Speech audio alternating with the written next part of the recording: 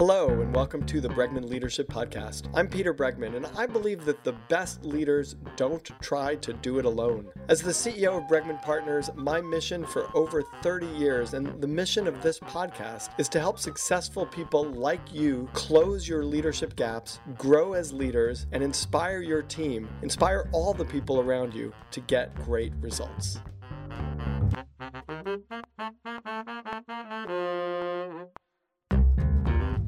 With us today is Tom Rath. He has written most recently the book called Life's Great Question: Discover How You Contribute to the World. When Tom was 16 years old, he learned he had a rare and catastrophic genetic mutation, one that would lead to cancers in multiple organs. After living more than 25 years since his diagnosis, 3 years longer than doctors predicted, he's not only beaten the odds, but has learned that time is more valuable when you can see your mortality on the horizon. We can all resonate with that. So this new book really thinks and talks about really how you contribute to the world, which is so critical for all of us. He was on our program a couple of years ago, probably, and I love Tom. So I'm so delighted that he's back. Tom, welcome to the Bregman Leadership Podcast.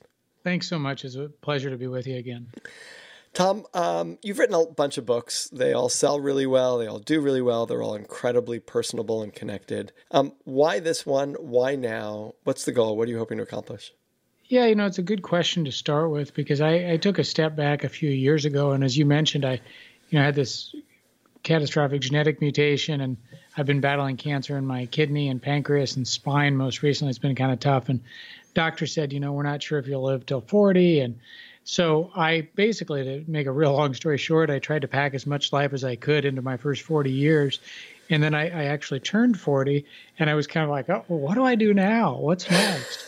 It wasn't a really good career strategy, to be blunt. But what I did... Actually, can we pause there? I think it's a brilliant career strategy.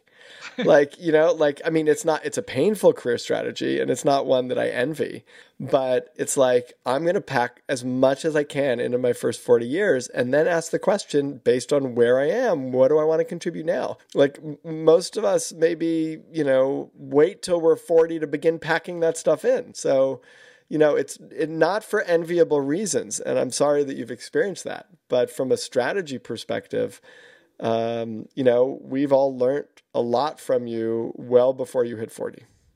Well, thank you for saying that. And it's maybe in hindsight, maybe it worked out because it gave a lot of extra motivation to pack things in there. But so when I turned 40, I did take a real kind of conceptual and philosophical step back, and I looked through a lot of research, and I was trying to sort out essentially if what I realized from all of that work in my first 20 years of my career was that basically, life's not about what you get out of it. It's about what you put back in. And those things that you put back in get to keep growing perpetually, even in your absence, whether you're not working on that project a week from now, whether you're in a different job a year from now, or whether you're no longer with us a decade from now. And so the more I thought that through, one of my aha moments was when I figured out that, there's a lot of work out there, and I've been a part of it, and added to that about discovering who you are, developing yourself, focusing on your personality and your talents and the like. And that's a good, important starting place. But really, the biggest challenge that a lot of us face at a high level is how do we connect who we are with what the world needs? And frankly, when I looked at the big picture, I don't see a lot of work being done around helping people to sort through what the world needs. And the more I thought that through and studied work from everywhere from Dr. King to a recent speech I saw from venture capitalist Ben Horowitz really inspired me, where he talked about focusing on contribution instead of passion. That got my head aligned around how do we help people to start with where they can make the greatest contribution to their family, to their organization, to their community, and then kind of work back to who they are and how they can align those two things.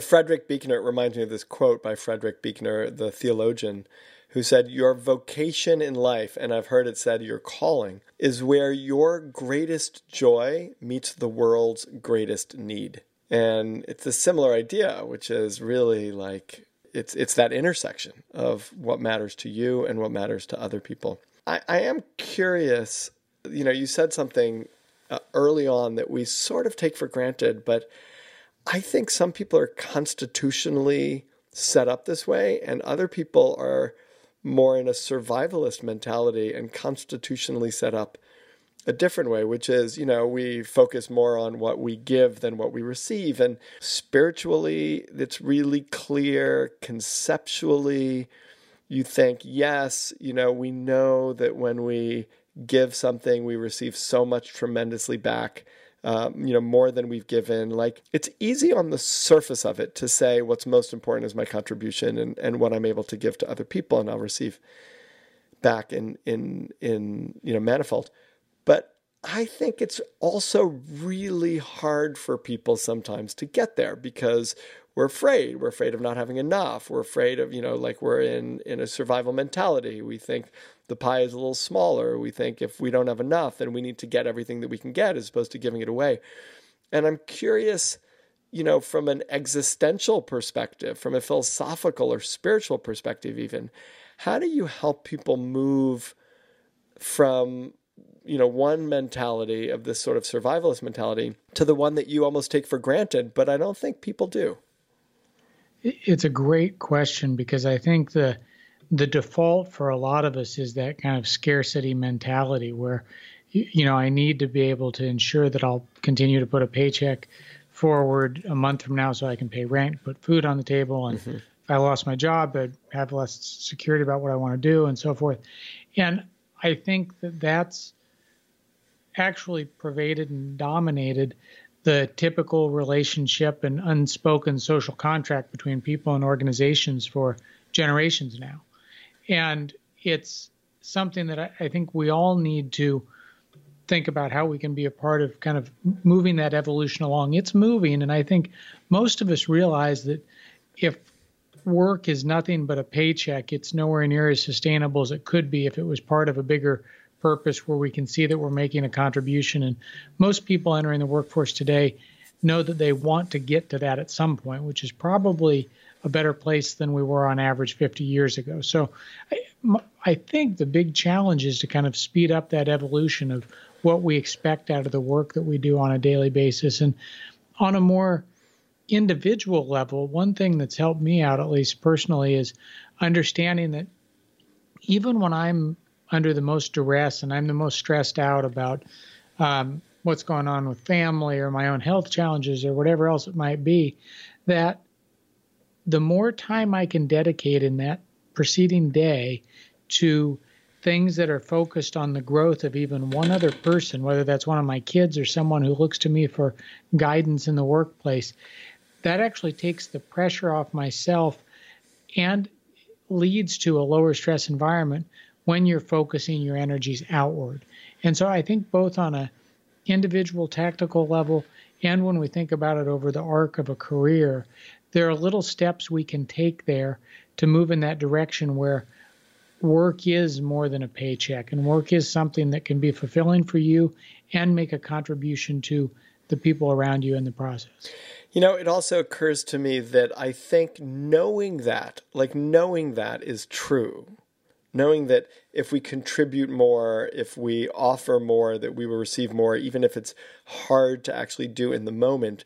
Knowing that's true, we can organize our lives in material ways that make it easier for us to live that philosophy out. And I'm sort of thinking like very, very practical ways. Like, do you have backup plans?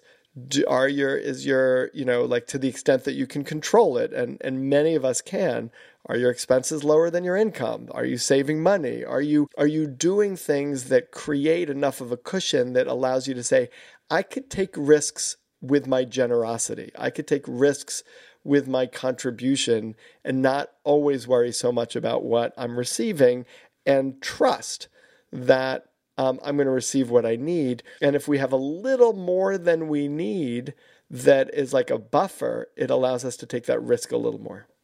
Yeah, and I like the way you talk about that because the financial security matters a lot. I wrote a book about well-being and the 5 essential elements of individual well-being almost a decade ago now.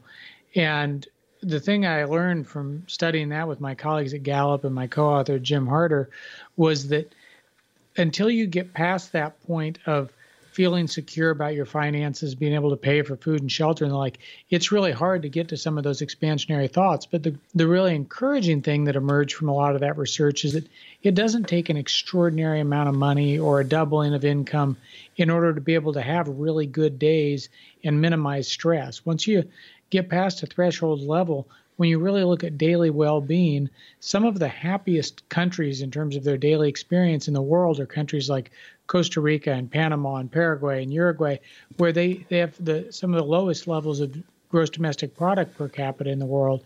So it doesn't require living in a rich country or making an extraordinary amount of money. You just need to be able to say, yes, I can make ends meet, and then know that, as you put it, that gives you the time to be able to dedicate to contributing to the growth and development of other people and what they need and creating well-being for the networks around you. Well, and since so much of that sense of well-being, when you use those examples, so much of that sense of well-being comes from the sort of social interactions. So, in some ways it makes me think, if everybody around me is wealthier than me, it makes me feel more insecure. If everybody around me, if I'm making more money than them, then it makes me more secure and I feel like I have what I need. So to think about the communities that we're in, because sometimes our ambition in terms of who we're connected with keeps us feeling insecure versus feeling like, oh yeah, I could take some risks. Yeah, and the scientists used to look at well-being by asking people where they stood on a ladder with steps numbered 1 through 10. And that item is still used, but I think it's kind of misleading, because if you're telling people to imagine a ladder, we just imagine you can keep climbing ladders almost indefinitely, and anyone who's chasing a doubling of income is going to be chasing that doubling of income until they die. Yeah, right? Exactly. Right. And so I think we need to put all of that in perspective. And really what I've learned from a lot of my work and my own experiences is that our relationships are probably the central currency of a life well lived. And so if you're dedicating time to and investing in the closest relationships around you, there's a pretty good chance that you'll end up really wealthy in this lifetime. So you surveyed in 2017 1,099 people to ask them whether they'd rather be remembered for the contribution they made or the amount of financial wealth they created. And of that group, 960, about 9 in 10, reported that they'd rather be remembered for their contribution. First of all, I have this totally random, picayune question, but why did you survey 1,099 and not 1,100? I think we went for 1,100 and one was excluded for the weighting and sampling of that. Okay. That's what it was based on. I just wondered whether what there I've was learned is as long as you survey at least 300 and ideally 1,000, you kind of get good general estimates. Right. No, that was great. Okay, I was sort of curious about that. That's a good question. And we sort of talked about, even though people say that, they don't often always act in that way, right? So they say, I would rather be remembered for the contribution I make to others in society, but they spend their time trying to be focused on the amount of financial wealth they created. And I think what you're doing with this book is you're trying to shift that dynamic. You're saying, if this is what you really care about, here are some ways to actually follow through on it. Am I thinking about this correctly? Yeah, the whole intent of this book and the website that accompanies it for readers is just to start a conversation about contribution. It really boils down to that. And so that's what, we talked about this earlier. What I was kind of stuck facing when I was trying to figure out how do you get people focused on contribution is, well, if contribution is what the world needs, as we discussed, how do you define the contributions that people make that are valued in society? So I actually started by going back to the U.S. Bureau of Labor Statistics has a big database with all the jobs that people get paid to do in our society.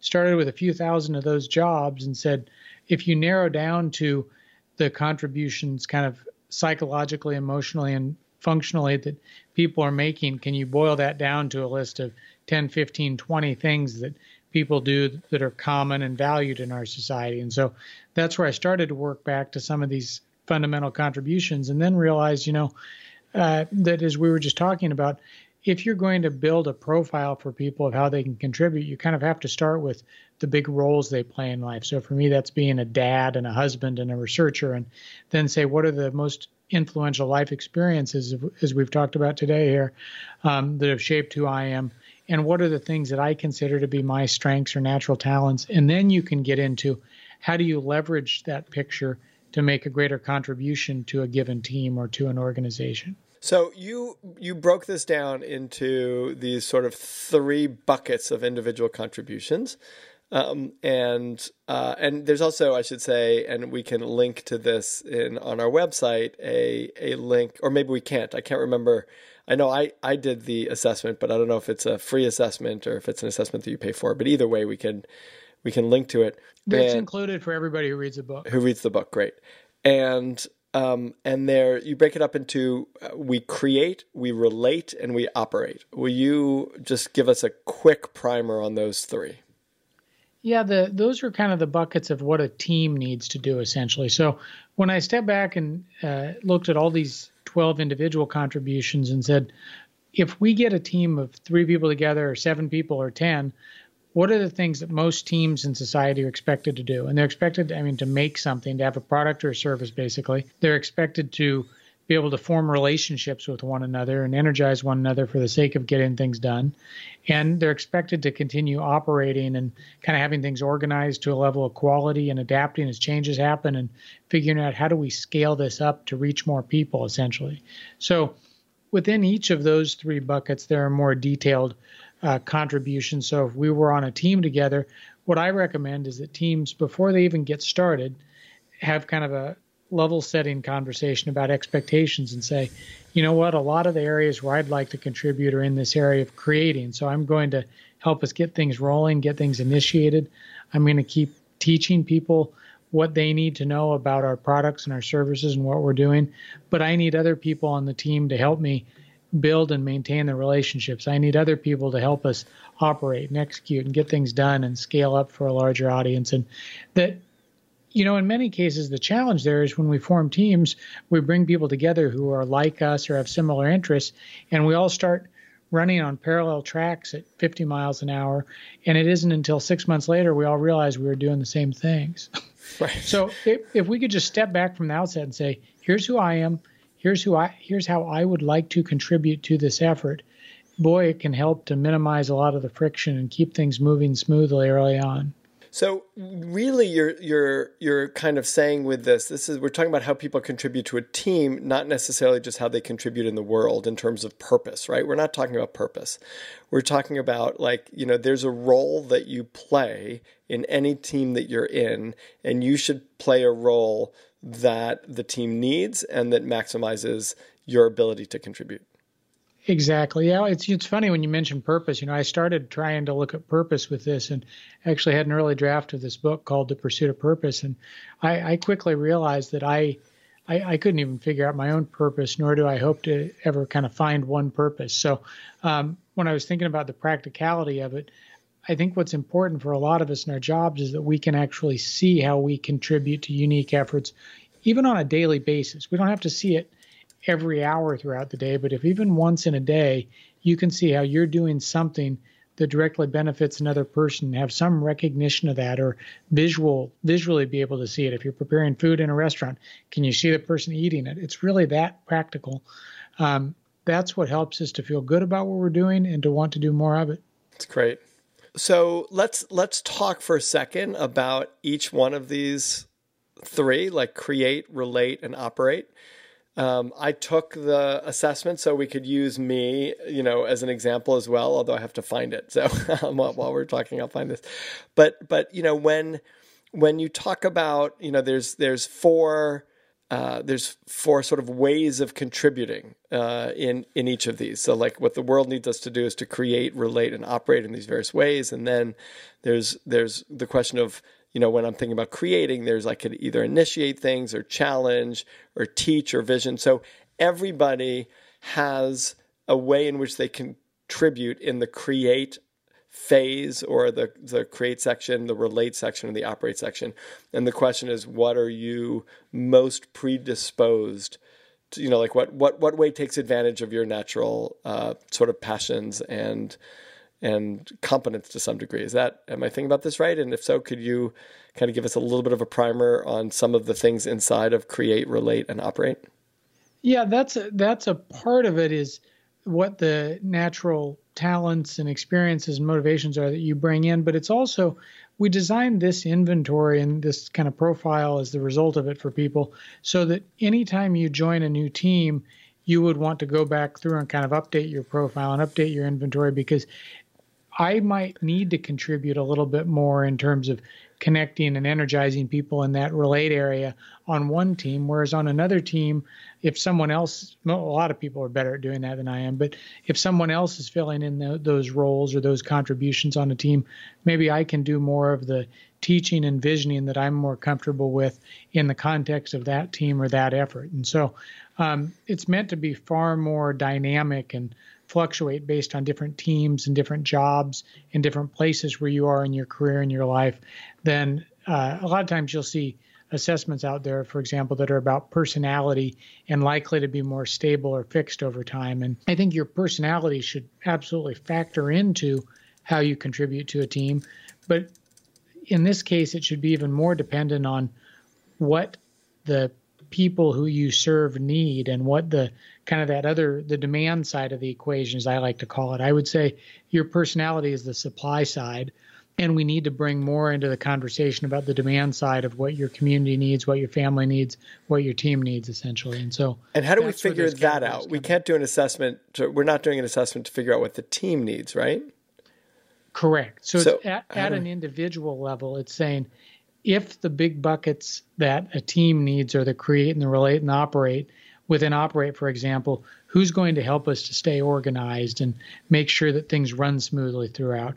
Who's going to help us to adapt? And the minute there are changes and we need to be flexible, who's a person that can help us to do that best on this team? And then also within operate, there's a piece about scaling and figuring out what could we do to help our products or services reach more people. And those are some of the fundamental responsibilities that you need around any team. Got it. Okay, so the actual individual elements of the contributions can almost be like open buckets to what a team needs, and it's kind of whose name are we going to put in here, and it assumes, I'm sort of thinking about the 6 hats, the old style of people have meetings and like you're going to be the creative person, you're going to be the challenging person. And in some ways, that is useful in terms of a role, but is there danger of pigeonholing people into the contribution that they're making? Yes. I think it's one of the things I've learned through reading a lot of research and my work over the years is that, take, for example, I've been through a million personality inventories, and they've all been consistent in labeling me as being more introverted than extroverted, right? Mm-hmm. And so I've taken that label and to heart over the last 20 years, and I use that as my favorite crutch to avoid about every cocktail party and social outing that my wife tries to drag me. I've always worried about that, about personality assessments. Like we end up fitting into the box it puts us in. Right. And in a lot of cases, there's really good research showing that personality can be pretty stable over time, but there's new work emerging just in the last 3 to 5 years, and I love it when I learn something that proves my assumptions wrong. And so as I started to see these experiments where they take introverts and they say, you know what, you have to go out and act like an extrovert for a few weeks, and you need to go attend these things. You know what happens? Those introverts end up going, and they end up having fun and learning something and feeling better as a product of it. So ever since I've read that work, I've tried to force myself out of my comfort zone and essentially to push my personality on the margins. And it turns out I do end up enjoying it, even though I reluctantly sign up now most of the time. And so I think it is good for all of us to be more of who we are and know that our greatest area for growth lies in the places where we're already strong, but to also be open to new experiences and things that challenge our assumptions and to try to push those boundaries a little bit on the margin. So, when you look at those contributions of essentially what you're doing for others and what the world needs, I'm trying to force myself to try some new things within there that I might not have 5 years ago. Right. What new things are you trying outside of I find this sort of interesting that you're finding that you've had success with outside of the introversion, extroversion. Yeah. I've written a book about kind of energizing people, and one called Are You Fully Charged recently. And right. I have thought a lot about that from a standpoint of a part of my job is to try and create energy and enthusiasm. And you're someone who's interviewed me in the past, you probably know I'm not one of those naturally super charismatic, energizing people. But I've tried to realize and acknowledge that when I'm speaking to a group or in more public settings, that sometimes people do that energy can be contagious, and people sometimes thrive off that, and it helps to energize a room and a group. And so I've experimented with what can I do to rally even more of my personal energy for the sake of doing that for other people. And, I've also spent a lot of time trying to figure out how I can better scale different products and services and things that we're working on for the sake of reaching more people, even though that's something that I hadn't spent a lot of time doing earlier on in my career. I'm curious if someone really wants to, kind of reads the book and kind of has a sense like, okay, so I really need to be more of a, in relating, I'm high in connecting. And so I need to really be playing this role more. But my manager or the board, it's not really an issue with CEOs, but my manager, my colleagues really want me to play this other role. Like they think I'm really, really great at influencing. They misunderstand me. Or my manager really wants me to spend like much less time relating at all, like much less time connecting and much more time, organizing. They see me as a project manager where I really see myself as a networker. How do you help how do you have the conversation that allows other people to see you the way you see yourself? It's a really good question. And I think one of the big challenges is that when you're in that situation, a lot of it is about demonstrating that you can do something at a very different level than most people would be capable of in terms of what are the natural talents you have that you can continue to build on and extrapolate on. So I would encourage people to try and stay close to that, but know they can use those talents to meet some of these contributions in unique ways. So, I think there are in almost every job, there are things that people are going to expect of us that we wouldn't jump to or resonate to right away. But I think a part of why it's important to start with what the world needs is because, especially as a new team's forming, it is a process of kind of negotiating how each person can make a unique contribution so that there are clear expectations up front, and we all feel like we can move forward with as little conflict and overlap as possible. And, I'm amazed by how often we get really smart, passionate, well-meaning people together and just never have some of those initial level-setting conversations. I'm curious, Tom, how writing this book and exploring this and doing this research has changed your personal perspective. Like, how are you contributing differently? How are you kind of approaching your work or other people differently? I think it's an important question that people in kind of creative roles like I'm in right now need to spend more time thinking about, because a good example is the standard way for an author to reach someone for the last, 100 years has been you write a book, it's published in print, and people read it, and you kind of move forward with that model or whatever. But everything that I've learned in the last 5 or 10 years is that essentially there's a very limited amount of attention out there anymore.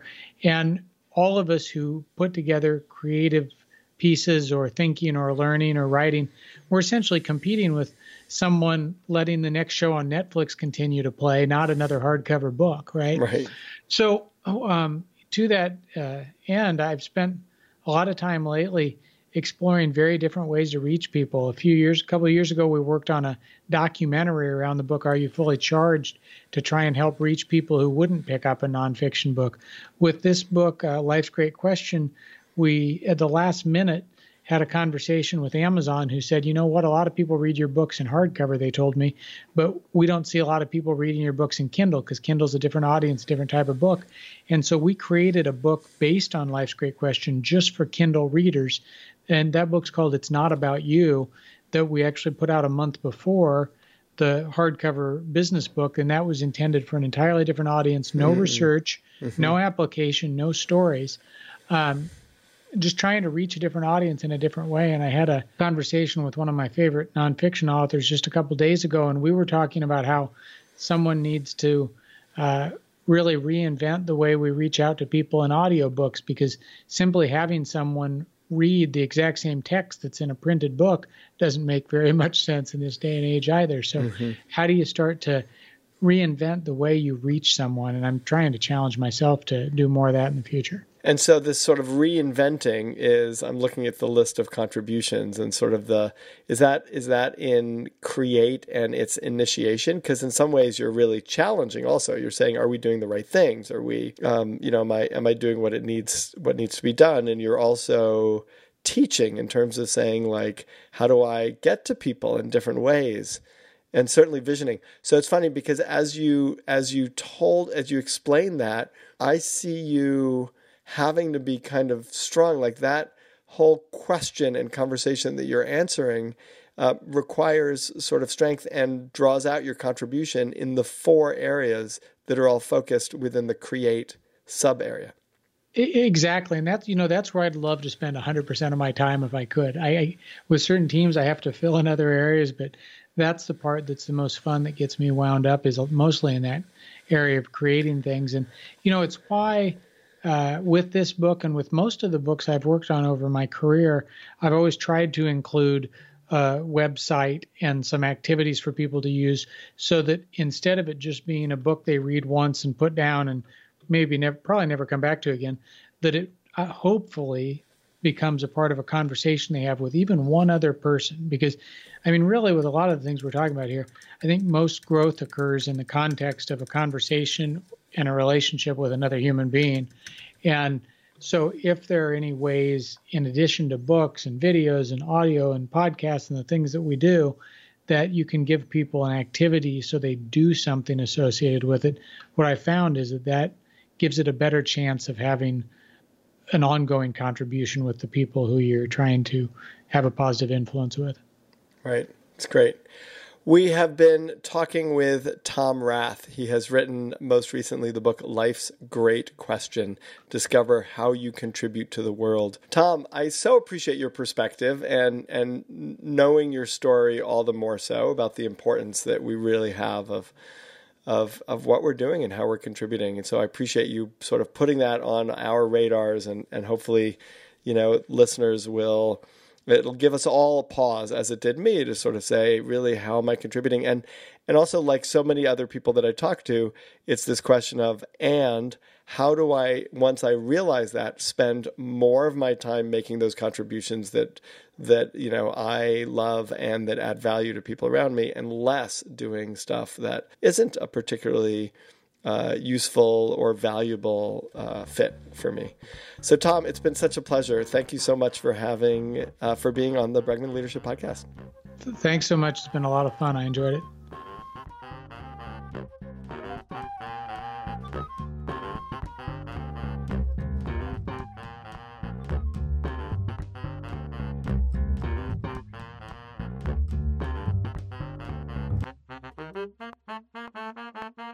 Thanks for listening. Here's what I've learned from working with some of the most successful leaders of the most successful companies. Every leader, every team, and every organization has a leadership gap. If you want to become a leader who inspires your team to get things done, then you've got to start by raising the level of your leadership abilities. You can start by taking our free leadership gap assessment at www.bregmanpartners.com/quiz. Then dive deeper with a copy of my latest book, Leading with Emotional Courage. For more ways to become a truly great leader, check out our online offerings, in-person workshops and events, and my articles at www.bregmanpartners.com.